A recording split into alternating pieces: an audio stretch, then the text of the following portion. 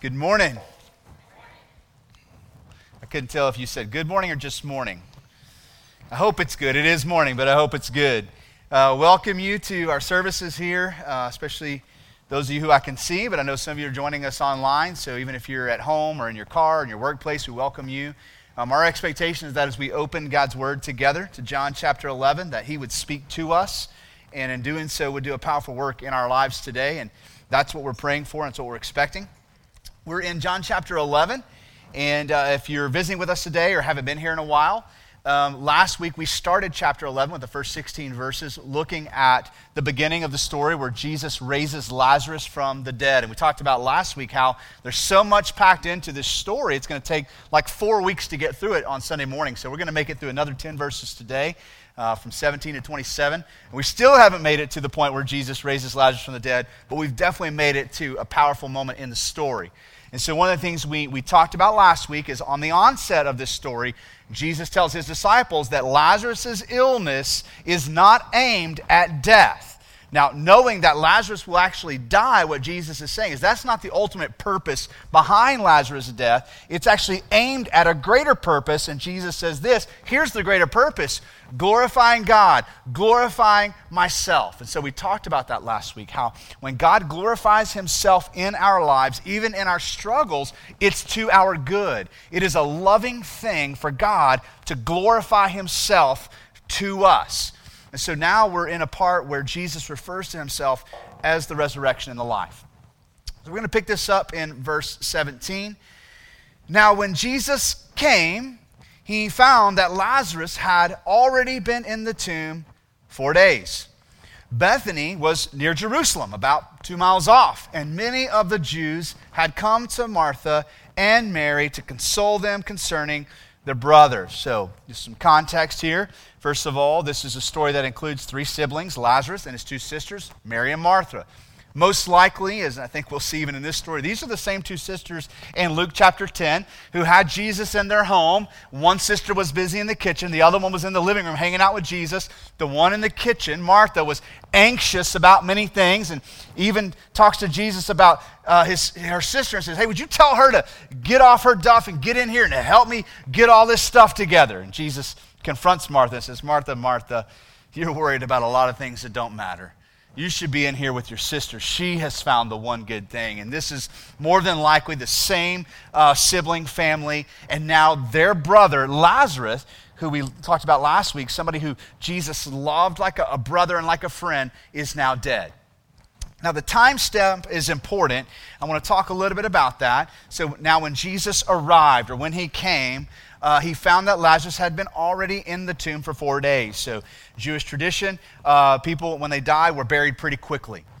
But as you can imagine, at a time in human history when we didn't have a lot of medical advancement, sometimes somebody wouldn't be dead and they would think that they're dead. They were just in a coma, right? And so there was this thing that would happen where the next day you're like, whoa, I thought you were dead and now here you are again. And so their tradition was to bury somebody relatively in close proximity before the end of the day when they died. However, what they believed was happening is that the spirit of that person would leave the body and hang around for a few days. And so that if that person woke up the next day, that was the spirit saying, I think let's do this again. Let's take another shot at this. And enters the body again. They come back to life. And so that was the tradition, that for the first 3 days of a person being dead, the spirit would stay close by. Another one of the traditions would be that on the 3rd day, the family would come to the tomb, and this would mark the end of that period of just hovering, and they would actually say the person's name out loud, call their name, and see if they could hear anything. And if they didn't call back, then all right, they're dead, they're gone, spirit's not coming back, the spirit has now gone. And so there are these traditions circulating in the minds of the people this time. And so when we hear that it took 4 days, what we have to understand, as we saw last week, is that it took 1 day for word to travel to Jesus that Lazarus was sick. And by the time it reaches Jesus, we saw last week, he's like, hey, Lazarus is already dead. So Lazarus has died. It took a day for that message to get to Jesus. Jesus stays there for 2 more days, and then it's a day's travel to where Lazarus was at, where he was buried at. And so he had been in the tomb 4 days. So this was an event where Lazarus was considered to be dead. Okay, you with me? That's why I think that's important. This wasn't one of those situations where you go, we just thought he was dead and he was just, he was in a coma or deep sleep. He was dead. And so it's been 4 days. Jesus arrives. Verse 20 says this, that when Martha heard Jesus was coming, remember this was the sister that was anxious in the kitchen, she went and met him, but Mary remained seated in the house. Martha said to Jesus, Lord, if you had been here, my brother would not have died. But even now I know that whatever you ask from God, God will give you. Jesus said to her, your brother will rise again. Martha said to him, I know he will rise again in the resurrection on the last day. Now we've got a lot to unpack here as this story begins to unfold. So, first of all, what I want us to see once again this week is how those who already believe in Jesus are given the opportunity to believe more deeply in him. So it's not like a light switch, you either believe or you don't, but even for those who believe, our belief, our faith can be emboldened, it can be deepened, it can be fortified. We can understand more about Jesus today than we did yesterday, and our faith can increase, it can grow. Okay, and so this is a situation where we're going to see that happening with several of the people involved. But here's a special moment with Martha because she's coming to him on one hand saying, if you'd only been here. That's actually a statement of belief, isn't it? If you'd only been here, you could have done something. You could have prevented this. You could have healed him if you'd only been here. But that's not her only statement. She takes it a step further. She says, however, I know that God listens to you. I still know there's something you can do. I don't know what it is, but I know that God listens to you. And this is where she's at in her faith, in her belief in Jesus. And what we're going to see now is that Jesus is going to take really two things here and turn them. First of all, he's going to take the idea of a resurrection and he's going to take it away from being about an event. He's going to make it about a person. And he's going to take a moment in the story that seems to be a whole lot about Lazarus, and Jesus is going to make it about Martha in this part of the story. And so we move to verse 25, and this is really the heart of where we're going today. So remember, we left off, Martha said, I know about the resurrection in the end times. I know about the final judgment, and there will be a resurrection. And Jesus responds in verse 25, I am the resurrection and the life. Whoever believes in me, though he die, yet shall he live. And everyone who lives and believes in me shall never die. Listen, he's talking to somebody who believes. Do you believe this? Like, really believe it? Do you believe this? And she said to him, yes, Lord, I believe that you are the Christ, the Son of God, who is coming into the world. Now, that last line is super important because John tells us that's the reason I wrote this whole gospel, is that you might see that Jesus is the Christ, the Son of the living God, and that by believing you would have life in his name. That's why I wrote all this down from chapter 1 all the way to the end, so that anybody who reads these words would see Jesus as the Christ, the Son of the living God, and by believing in him have eternal life in his name. And so we know this is a really important part of the story. Let's back up for just a minute. First of all, when Jesus begins to talk about resurrection, the first thing on Martha's mind is the final resurrection of the dead, right? It's something that we believe in. It's something that God teaches, that there will be a final judgment, right, in which the graves will give up their dead, they will be judged, and there will be a bodily resurrection of the dead, physically. So we believe that as a church. It's in our statement of faith. We believe in a bodily resurrection in the end times, okay? So that's what Martha's thinking about. But we know the context of the story, Jesus is about to resurrect somebody from the dead in real time, right here. But instead of taking it from one event to another event, saying, hey, Martha, you know that thing in the end times? Yeah, but I can actually do that right now. He takes the idea of resurrection away from an event and he turns it towards a person when he says, I am the resurrection and life. And we're going to do something together here that may feel heavy, but I think is essential. For us to understand what Jesus fully means by calling himself the resurrection of life, we have to first understand the significance of resurrection, okay? And to understand the significance of resurrection, we first have to understand the severity of death. Now, that is a hard message in a culture that goes to great lengths to protect people from having to think about death. Think about that. Our culture, like the culture we live in, we go to great lengths to sterilize our everyday living from the idea of death. We shield our children from it. Think about it. Like, I was just thinking about an experience I had in a foreign country that's very different from the American experience. And I've been to the Philippines on numerous occasions with our church on trips there. And of the times I've been there, I think I've been 3 times, 2 of which somebody died in the local village or had just died. And the way that they interact with death is very different from the way that we interact with it. For example, so the first trip in, and I'm going to have a hard time fully painting the picture. I'm going to try. So we're in a foreign country.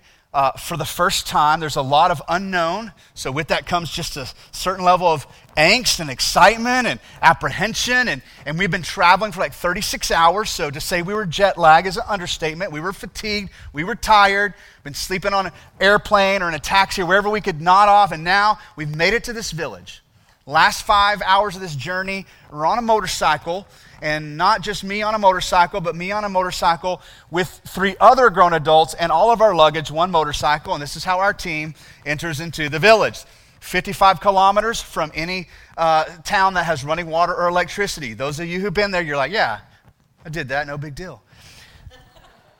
Crossing rivers on bamboo rafts. So I'm just trying to paint the picture. So we finally make it to this village. 55 kilometers, 5-hour motorcycle ride away from any electricity, any running water. We're in the middle of nowhere. Not to mention we are passing, armed soldiers on the trail and camo and fatigues with guns. It was just a very intimidating situation. We finally make it to the village, and everybody's greeting us, and they're warm, and they're welcoming, like, whew, finally we made it. We lived. And so then we set up our camp on top of the hill overlooking the village in tents. And so each one of the Americans has a little tent. We've set up our tents, and we're ready to tuck in for the night. Like, finally your head hits the pillow. We've made it. Exhaustion, deep sleep. 2 hours later, I began to hear something that I'd never heard before. It sounded like I don't know how to describe it. The word wailing. Like you could tell it's coming from human beings, but you're not familiar with the sound. And it doesn't sound good. Somebody's just weeping uncontrollably off in the dark distance, like right, and just wakes you from your sleep. You're like, whoa, what is that? And then it begins to trickle from one hut to the next, and it gets louder. As the word begins to spread around the village, people begin weeping and wailing and crying. And we're like, did they do this every night? Because this is going to be a long week. No idea what's going on. And this goes on for a couple of hours. And so you're not sleeping. You're there in your tent. You're listening for other Americans to make sure that, you're not the only ones left standing. You're like, are you alive over there? Yeah. So we're listening to this, and then what happens after a couple hours is the wailing begins to transition into celebration, singing songs. And before you know it, it's an all-out block party here in this village. Like, everybody has come out of their huts. They're all at this one house, and what had happened is that the oldest living person in the village had died that night, shortly after we had gone to sleep. And a family member had discovered it, and so they began to weep and wail. They spread the word around the village, and they all came, and they take this individual's body and put him up on the table, and they all come to the house and begin to just be in the room, right? They begin to think about the stories and share and how much this person meant to them all around this dead body. And then it turns into a party, and they just continue on and on and on and on. Now, it's just an example because you'd have a hard time finding that experience here in the United States, wouldn't you? I mean, as soon as somebody passes away, it's like, boom, and they're off somewhere to a funeral home or somewhere where something happens, and maybe we'll do an open casket, maybe we won't, but so much of the American culture is meant to shield us from the reality of death. And not to make it too light, but here's why. Because we're scared of death. We're scared to death of death. Of all the things we face in this world, the thing we cannot overcome in our own strength with the greatest science, the greatest inventions of men, is death itself. Now, we've figured out how to put it off or to avoid it. We're better at that than we used to be as a society, but we cannot overcome death, and I think we're scared of it. I think embedded in every human being is this distant reality, I am one day going to die. Think about the last time you stopped to think about your own death. Right? It's a scary thing to think about, isn't it? And so until we understand the severity and the weight of death, there's no way we can fully understand the power of the resurrection and why it's so important to us. So when you look at the human story from a biblical perspective, at Genesis chapter 2, God tells us where death comes from. And he tells Adam there in the garden, Adam, right now you only have the knowledge of what is good, but if you break my law, if you eat from this tree, the tree of the knowledge of good and evil, you will surely die. He tells Adam, this is where death will come from. Disobeying me, sinning, will lead to death. And so Adam and Eve are there in the garden. Chapter 3 unfolds. The serpent comes in and tempts them and starts to lie and twist the things that God says. Eve eats of the fruit, and her husband was there with her. They both eat. They disobey God. And the immediate thing that doesn't happen that you're expecting is for God to go poof and them to die. But they don't, do they? They don't immediately physically die. But what happens? It's really significant. They immediately feel shame between one another. They immediately feel embarrassed that they're not hidden from one another, and they begin to sew fig leaves and cover themselves up from one another. And then what happens right after that? They begin to hide themselves from God. And so while we might expect, by what God said, a physical death to be immediate, it's not immediate, is it? Right? But death itself begins to infiltrate the human heart, the human mind. The death itself begins to wrap its tentacles around Adam's heart and Eve's heart, and shame, embarrassment, brokenness begin to set in long before they ever experience a physical death. Now, from here on out, it seems like death is one of the most powerful forces on earth. It's the way that human beings have found, the one sure way to control another human being, right? If trying to sell something doesn't work, trying to manipulate doesn't work, if abuse doesn't work, death, right? I mean, that's the very next chapter, chapter 4. Cain can't control his brother Abel, so what does he do? He kills him. He can't get Abel to do what he wants to do, to live like he wants to live, so what does he do? He controls the situation and he kills him. And death takes root in the human story. Whether it's physical death or death caused from somebody else, it's all the repercussions of sin. Sin leads to death. And before physical death, spiritual death sets in. You and I were born into this. Every encounter of suffering in your life is a repercussion from this event. Things are broken now. Things don't work the way God created them to work. You and I hide from one another. We're skeptical of one another. All of that bears evidence of death. Well, what I want to point to next is the end of death. We know that's where it began, so where does it end? Does somewhere in the human story death just quit happening, and that's what happens to death? So you go to Revelation 21, listen to this description. Revelation 21, verse 4. He will wipe away every tear from their eyes, and death shall be no more. Neither shall there be mourning, nor crying, nor pain anymore, for the former things have passed away. So now death is gone. What happened to it?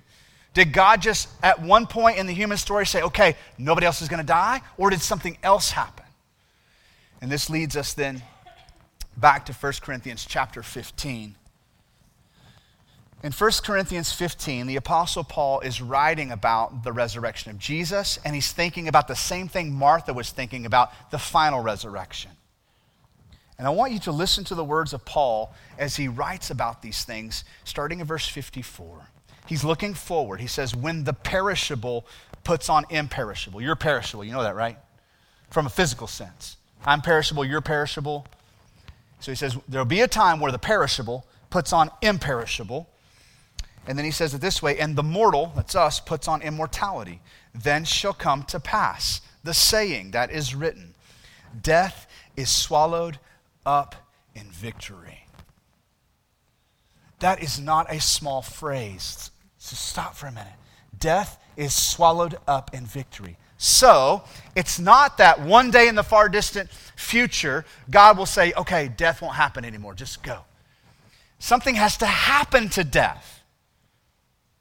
Matter of fact, in Revelation 20, right, the graves, death, the sea, they give up their dead. The graves give up their dead, and then death and Hades are thrown in the lake of fire. Something happens to death. Are you with me?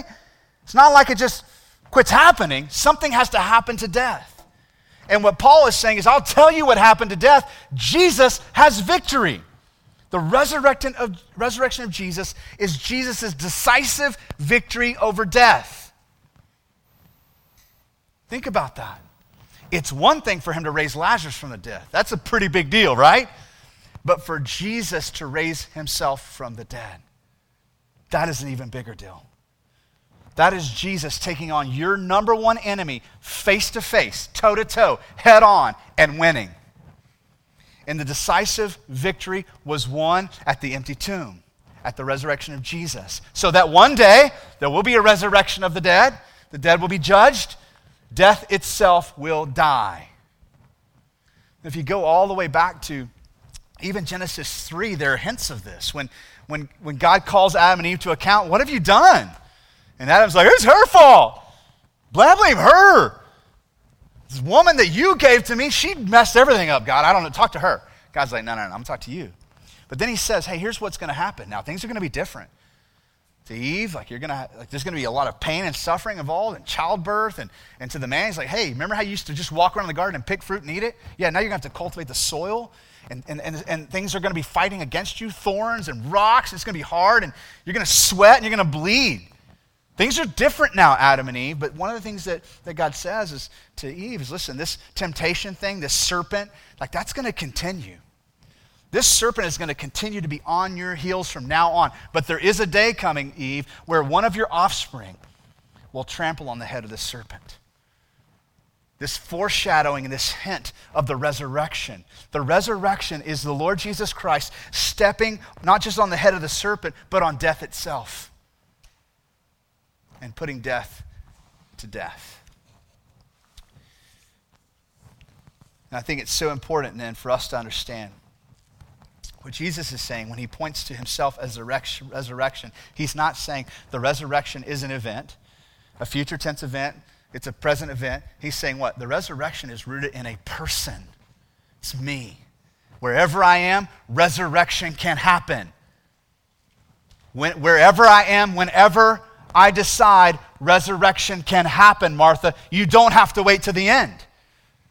And I think this resurrection of Lazarus really is just Jesus just beautifully just showing this real life example of his power over life and death. Did it mean something to Lazarus? Yes. Was it personal between Lazarus and his sisters and Jesus? Yes. But I think bigger than that. I think in the same way Jesus stops and says, let's make this about you for a minute, Martha. I think Jesus stops and says to us, church, let me make this about you for a minute. This story of Lazarus is, yes, it involves Lazarus, but it's also about you. How is it about us? We go back to the question Jesus asks. Or the statement, he says, I am the resurrection and the life. Whoever believes in me, though he die, yet shall he live. And everyone who lives and believes in me shall never die. Here's the question, do you believe this? He asked this of a lady who had already confessed her belief in him. See how he's taken her belief and making it deeper, fortifying it, growing her faith. Whatever belief she brought to the table, she's walking away with more.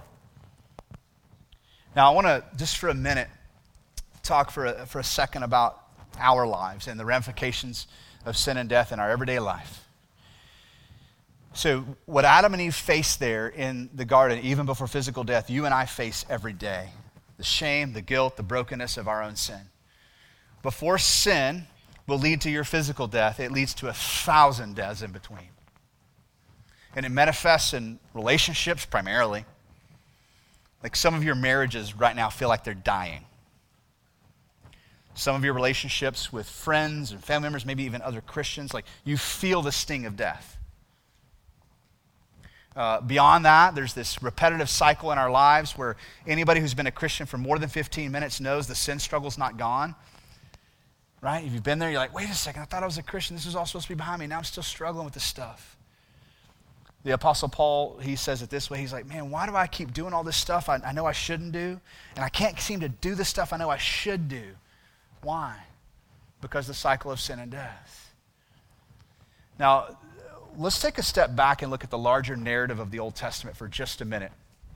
This came up in a Bible study that I'm in this past week, and I thought it thought it was really helpful for me to understand my own sin struggle, but this cycle of not just sin and death, but sin, death, and resurrection in our lives on a daily basis. I want you to think about as much as you know of the Old Testament. Okay?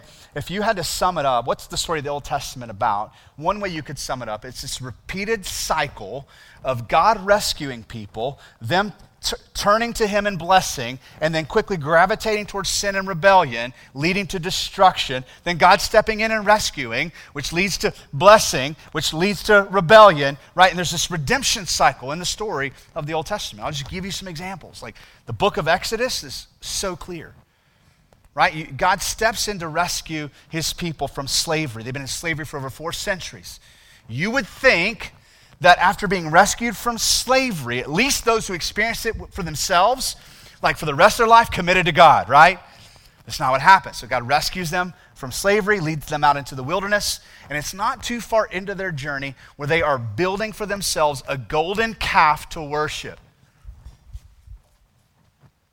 What? Really? Like maybe the next generation. No, the generation. Like these are the people who are stepping out of slavery. They experience this separation of the Red Sea, walking across on dry land, God taking on Pharaoh's army, destroying like all these miracles, and then what? Hey guys, let's build this golden calf. What? Like you're worshiping something that was not there to set you free. That's right. I mean, this golden calf was not there at the Red Sea to part the waters. Yeah, that's right. What? And yet we would think, right? I would think like God would get to that point and go, you know what? I'll find somebody else. I mean, really? Like what else do I have to do to captivate your hearts and hold you? Like I could so see God going, oh my gosh, never mind. I'm going to try this with Pharaoh. They're passionate. Maybe they'll get it. No. God doesn't give up on his people. He steps in to redeem, and the cycle continues. They continue their journey. They get to the Jordan River. What do? You think, we're to the promised land. Let's do this. What happens? No, they send in spies to kind of survey the land. The spies come back and they're like, we can't do this. What do you mean we can't do this? Like, this is the thing we set out to do. Well, because there's just too many big people over there and they look mean and we just can't do this. All right. You guys camp out, sit tight. We're going to let a whole generation die away. And you would think, God would go, you know what? I think I'm going to pick somebody else. You know, I mean, how many times do we have to do this over and over and over again? But does God give up on them? No. He raises up Joshua. In the next generation, they come into the promised land. You would think that all this struggle is over now, finally, right? It's not. God gives them judges. They're like, nah, we'd rather have a king. Really? Get the king, Saul. That doesn't turn out too well. Like, no, that's not what we meant. We meant a really good king. Okay, so then he sends David. We see this cycle continue, right? Rescue, blessing, sin, rebellion, destruction, brokenness. And the cycle continues throughout the whole Old Testament. Listen, this is why I'm sharing that with you. That is the cycle of your life as well. That's why you continue to encounter a sin struggle. Doesn't mean God doesn't love you. Doesn't mean that you're not saved. God is redeeming you. Now, here's what you have to understand. The power of that sin in your life is fueled by death itself. There's this intimate connection between death and sin. When you encounter sin, you're encountering death on some level. And so it's not therapy that you need. It's not just Christian accountability that you need to overcome sin. You need a resurrection. Not a future far off resurrection. You need a real-time resurrection in that moment, church. Think about that. The power of the resurrection is not found in events. It's found in a person. And he has invited you into a daily personal relationship with him that you can encounter the power of the resurrection on a daily basis. This is why I don't think Jesus referred to the resurrection as an event, but he said what? I'm the resurrection. Martha, I'm the resurrection. If you have me, you have hope beyond death. If you have me, you have hope beyond suffering. If you have me, you have power to overcome sin. I am the resurrection and the life. You know, the cycle of sin, death, and resurrection, I think it is embedded in creation itself. The more you look for it, the more you're going to see it. Just a couple of examples, just going out into the world today, you're going to see the pattern of death and resurrection. I was in the truck with the boys this week, and one of them asked me about, Dad, why do the trees always look like they die every winter? We were just talking about that. Like, well, I can explain it from a scientific level, right? Because the days get shorter, the temperatures get colder, there's not as much rainfall. So to preserve life, the trees go into this dormant phase where they look dead, right? The grass looks dead. But we don't expect them to not come back to life, right? And what's going to happen here in just a few weeks, the days are going to get longer, the temperature's going to come up, right? We're going to get into spring, and everything is going to come to life. Boom. I love that. But why I love that is because it reminds me of the resurrection. Jesus himself uses an agricultural metaphor to describe death and resurrection. He'll do this in the next chapter in John 12, verse 24, referring to himself. He says, truly, truly, I say to you, unless a grain of wheat falls into the earth and dies, it remains alone. But if it dies, it bears much fruit. Think about the process of plants dropping seeds and the seeds growing. Have you ever seen wheat when it gets to this point where it lets go of seed? It's dead. It's no longer green and vibrant. It's yellow, and it's brittle, and it's dead. And the seeds fall off. They're dead. But something miraculous happens when a dead seed gets implanted in the soil under the right conditions. What happens? It comes to life. Like the birth of every plant should remind us of the resurrection. We could just keep going on and on and on, right? This idea of death, resurrection, it's embedded in the human story. It's embedded in your everyday struggle. You need the power of the resurrection every day. Every day. I want to end here. I want you to think about your everyday struggles in life and how closely connected your everyday struggles are to the fall, Genesis chapter 3, the entrance of sin and death. And it may sound like we're inflating things or we're exaggerating it, right? But like you understand, like from a biblical perspective, all of your sin and suffering comes from that moment forward. The moment that Adam and Eve felt shame, they needed a resurrection. I don't know what you're struggling with today, but you need a resurrection. This is what we talk about in baptism, right? We're buried with Christ to do what? Raised to walk in a new life. We need that raised to walk in a new life like every moment of every day. And so if you're here today, first of all, and you're not a Christian, I'm about to pray for you. My prayer is going to be that God would draw you to himself in the same way he's drawing Martha to himself. He would open your eyes to see him as the creator and the savior of the world, and that you would believe in him the way Martha's believing in him right now. That's my prayer for you. And that by believing, you might have eternal life. But listen, eternal life is not this far off, distant concept. It starts right now.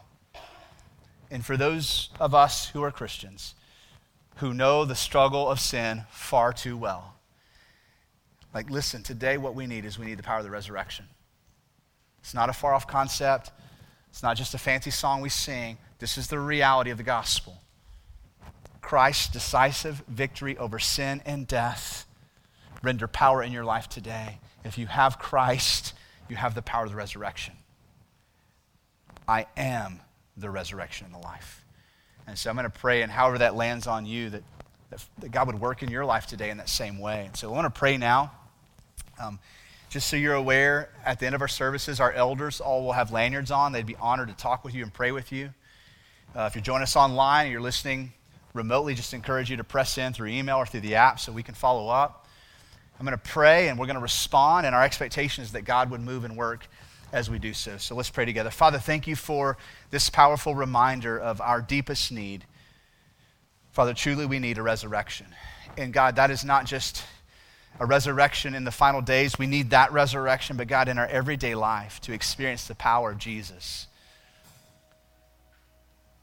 Jesus, you truly are the resurrection and the life. And so I just pray right now, any person that doesn't know you would be drawn to you. And I pray, God, for those of us who do, that, Father, we would think about that now as we leave out of here. It would be this constant, persistent heart posture, longing and desire to see your resurrection powerfully work in our lives on a daily basis. Father, we want to encounter the resurrection this week. So Holy Spirit, we ask that you would move through this room. You would move in living rooms and wherever people are hearing this, in cars and workplaces. And where we are broken and wounded, Holy Spirit, that you would press in and bring healing. Where we are prideful and arrogant, you would humble us and convict us. Where we are struggling with doubts and desperation, that you would fortify our faith. Holy Spirit, would you move and do a work in us today? We pray all this in the powerful name of Jesus. Amen.